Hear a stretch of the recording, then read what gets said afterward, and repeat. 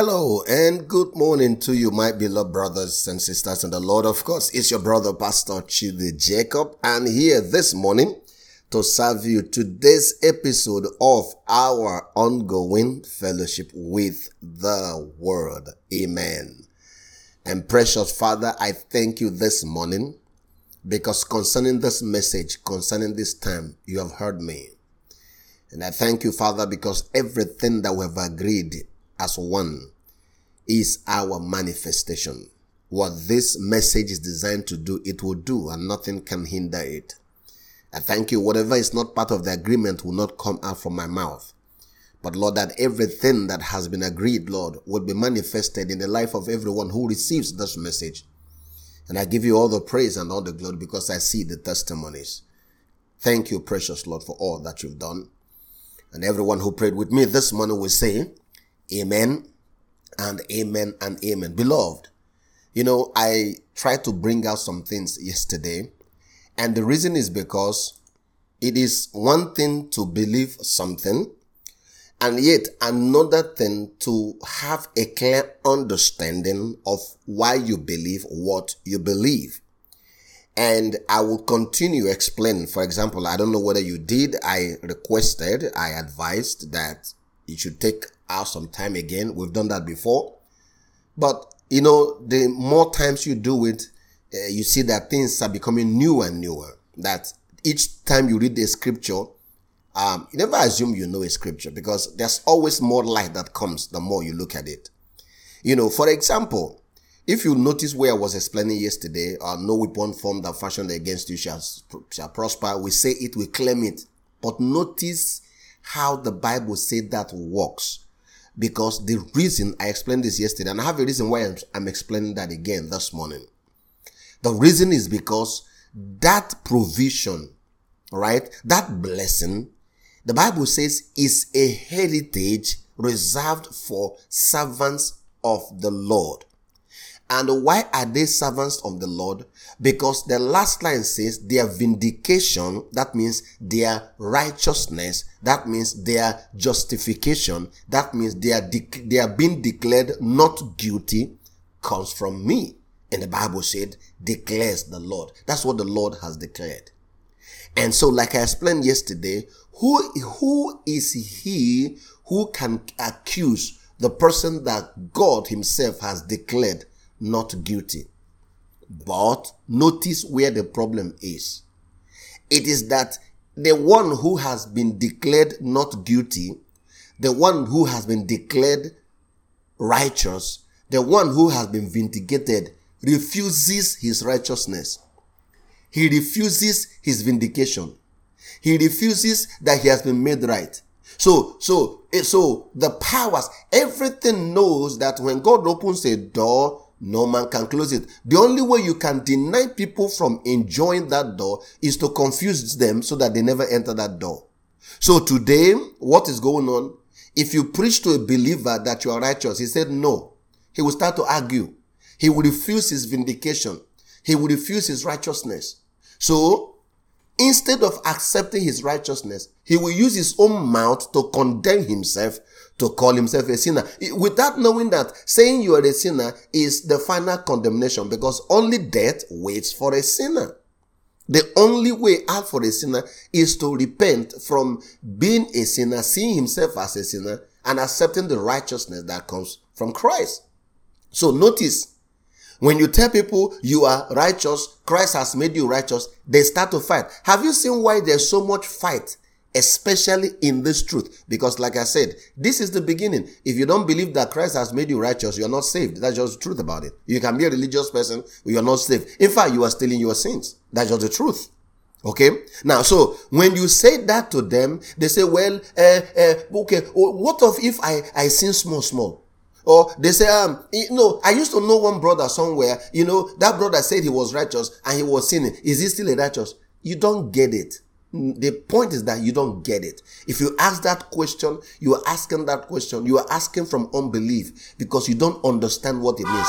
God, the Bible said, God himself said, I have declared their vindication. Their vindication. We have been vindicated by who? By God himself.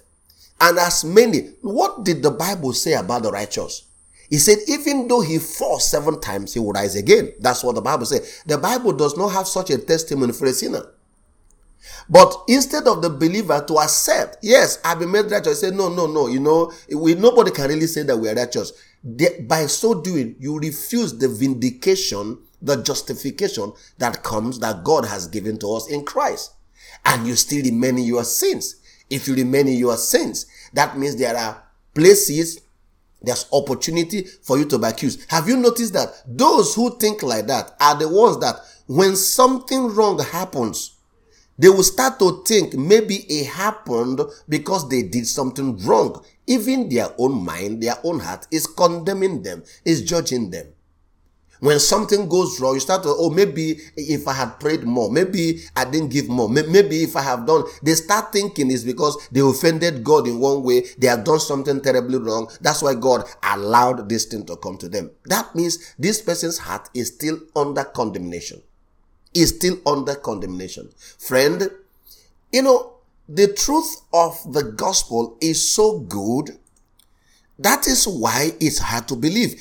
And that is why Isaiah 53 starts by saying, who will believe our report? Who will believe that this is how God will save the world? As easy as this. Praise God. Don't forget what I said yesterday. It's easy for us, but it wasn't easy for him. I'm going to show you that now. So beloved, you know why I keep bringing this up this week? Because we've gone back again to tell you, friend, listen to me carefully. God says, enlarge your vision. Don't think like where you're coming from. Think about who you are in Christ. Enlarge your vision. Provisions have been made. Extend your imagination. Open up your mind. So I'm still going back to remove some of those pegs that are there that may try to hold anybody back. No, see yourself in him. Praise God. Remember what I've been saying. Don't forget, I've said this over and over again. A man's spirit is molded by words. Words molds a man's spirit. Don't go, make sure that what you have believed, the principles that is running your life is not human principles. It's not human philosophy, but it's the truth about the gospel. For example, you have been declared perfectly righteous. You may slap me, I will slap you back. Because I forget that I'm God. Listen to me. If you slap me now, I go slap you back. Because, say, small man character still there, right? Okay. Now, the problem is that we now start to equate that kind of reaction to God. Sir, as long as it concerns you and God, you have no problem with God.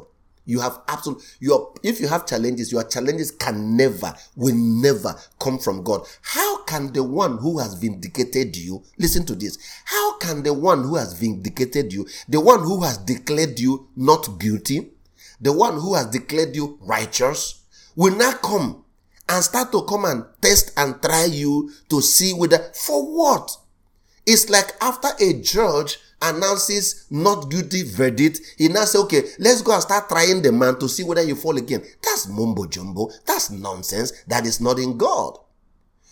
We are always struggling with things here and there. Yeah, but look at them. Waiting you no pass you. Friend, that is why knowledge is light. When the right knowledge comes, it molds your spirit. When we start teaching people these fundamentals of being righteous in Christ, they have no idea that is also the foundation of everything. It's the foundation for wealth. It's the foundation for health. It's the foundation for everything. Because now you and your father are reconciled perfectly within one. There's no rancor. There's no problem. Who your father is who you are. His blessings are yours. What he can do, you can do. Because you now have his nature. That's the beginning of all things. Praise God. Amen and amen. Again, there are some scriptures I have been quoting here and there, but let me look at them a little bit in depth this morning. The reason I'm pointing this out, don't go and listen to them. No pain, no glory. No test, no testimony. I'm saying these things because I sense deeply in my heart. You can be in church shouting and rolling on the ground, but these things are what are the things that are controlling your life. I want to go back again today and show you why I am not expecting that, why I'm expecting to dwell in the fullness of the glory of God. I know it is too good, and that's why people don't believe it. So let's go back today and read Isaiah chapter 53. Okay, because of time, of course, I'll be able to read only verse 4 and 5. Isaiah 53, verses 4 and 5. Remember, I told you why we can expect the things in Isaiah 54 is because of what Christ has done in Isaiah 53.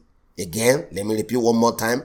The reason you and I can expand, enlarge our coast. Rejoice, the Bible says. He that was married, rejoice, for your children will even be greater than the children of he who was married. Enlarge your coast, extend your test. Why is it that we can do that? It's because of the perfect work that Christ finished in Isaiah 53. Don't forget, beloved, these were prophecies concerning Christ 600 years before Christ came.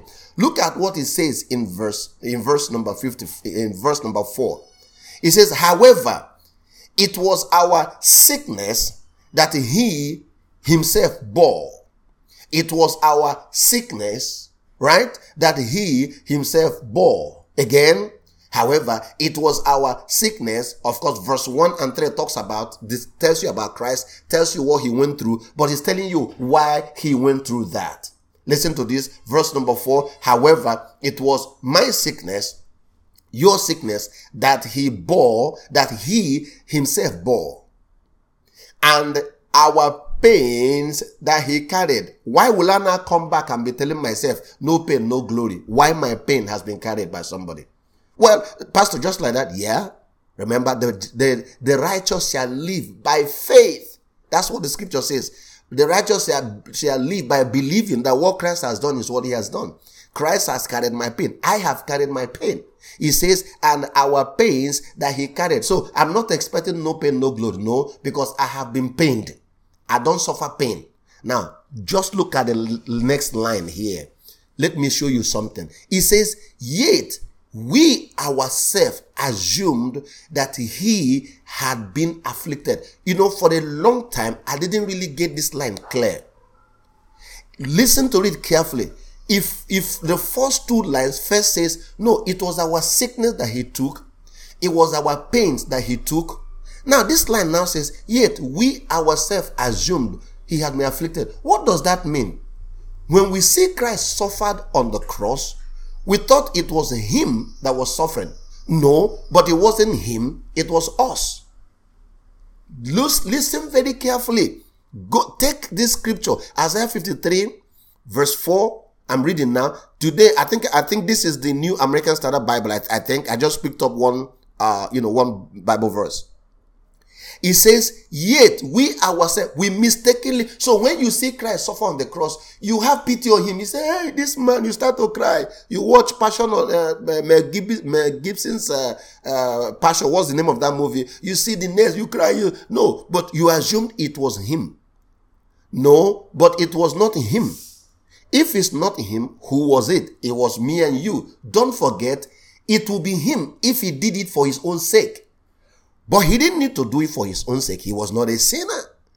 And so when we saw our sickness, then look at it, it's clear. Friend, I have read this place many times, really never understood this. Look at it clear. However, it was our. Why did he say, however, it was our own? Because we assumed it was his own. When they beat his body, we assumed it was his body. No, it wasn't his body. It was my body because he did it for me. He says, yet we assumed that he had been afflicted, struck down by God, and humiliated. No, sir. It was for us. That's why he says, however, it was our sickness that he himself bore. And my pains he carried away. Glory to Jesus. So I rejoice in the fact that my pain, that I have been pained already with all my pain.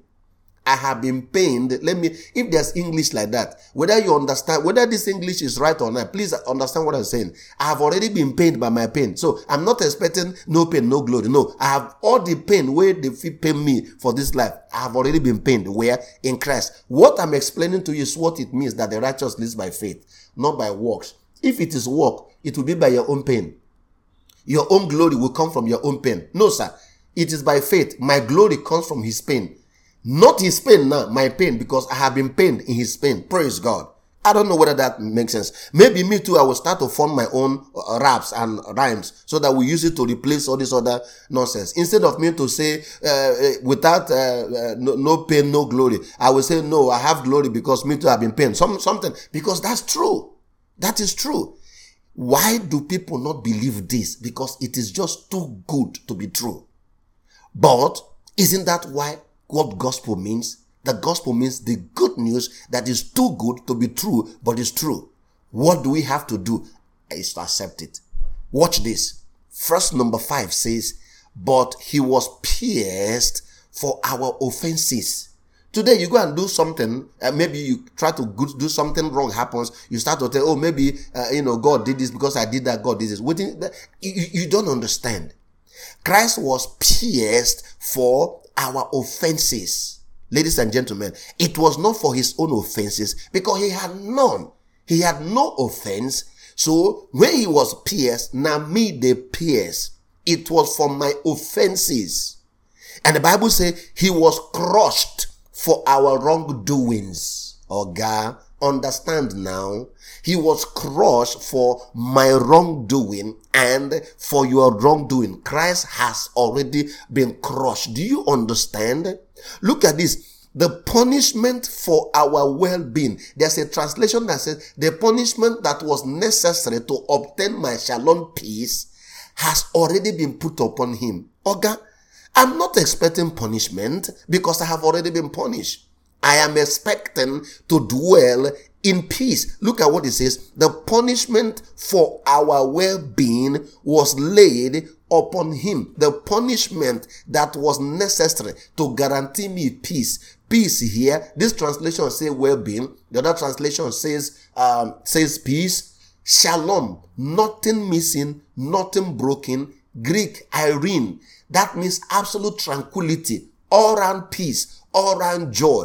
What I need to live that life, he has already paid. Okay? When I call him my Savior, when I call him my Lord, that is why. He's not my Lord because he's one man who died and rose from the dead. You don't understand. No, the Bible says the punishment that was necessary to give me peace. So I'm not expecting no punishment, no peace. No travel, no prevail. No, he has traveled for me. He has been punished for me. Let me say it the right way now. I have already been punished. I have already paid for everything that I ever would do wrong in this life. I have already paid completely. So, what is my expectation? What is in my thoughts? Punishment is not in my thought. Peace, shalom peace, is in my thought. And if you fix those things in your thought, remember, if you notice, I'm avoiding teaching you more techniques. I'm digging you in so that when you think and expect peace, you know why you are thinking and expecting peace. When you are confessing that you are not enjoying peace only, but you have become peace, that means wherever you go, the peace of God stays. If you enter a man's life, peace comes. If you enter a business, peace comes. If you enter wherever you go, peace comes. That you are now an embodiment of his peace. That the peace of God is not just in you. It's not only something you benefit. It's also something you give. Don't forget, a man can never give that which he does not have. Notice this, the punishment for my well-being. So when I say I am peace, I live in peace, I enjoy peace, I give peace, I do this peace. You see where it's coming from. The reason I have the confidence and the boldness and the authority to do that is because I have already paid. Oga, I be like criminal we commit crime. And then I have gone to prison and paid and served completely, and they don't release me from prison. The problem is that for many believers, they are still in prison. So when you tell him that he's righteous, he say, no one can really be righteous. How can you say we are righteous? Okay, you are condemning yourself with your own mouth. But this is what the majority of the church world teaches. If I stand somewhere and declare everyone who is born again is perfectly righteous before God, some might stone me. Some will take the microphone away from me. I have been in a service here in Abuja where a teacher, a pastor came, stood in front of the church and declared, telling the church members never to listen to some certain pastors. He even mentioned their names.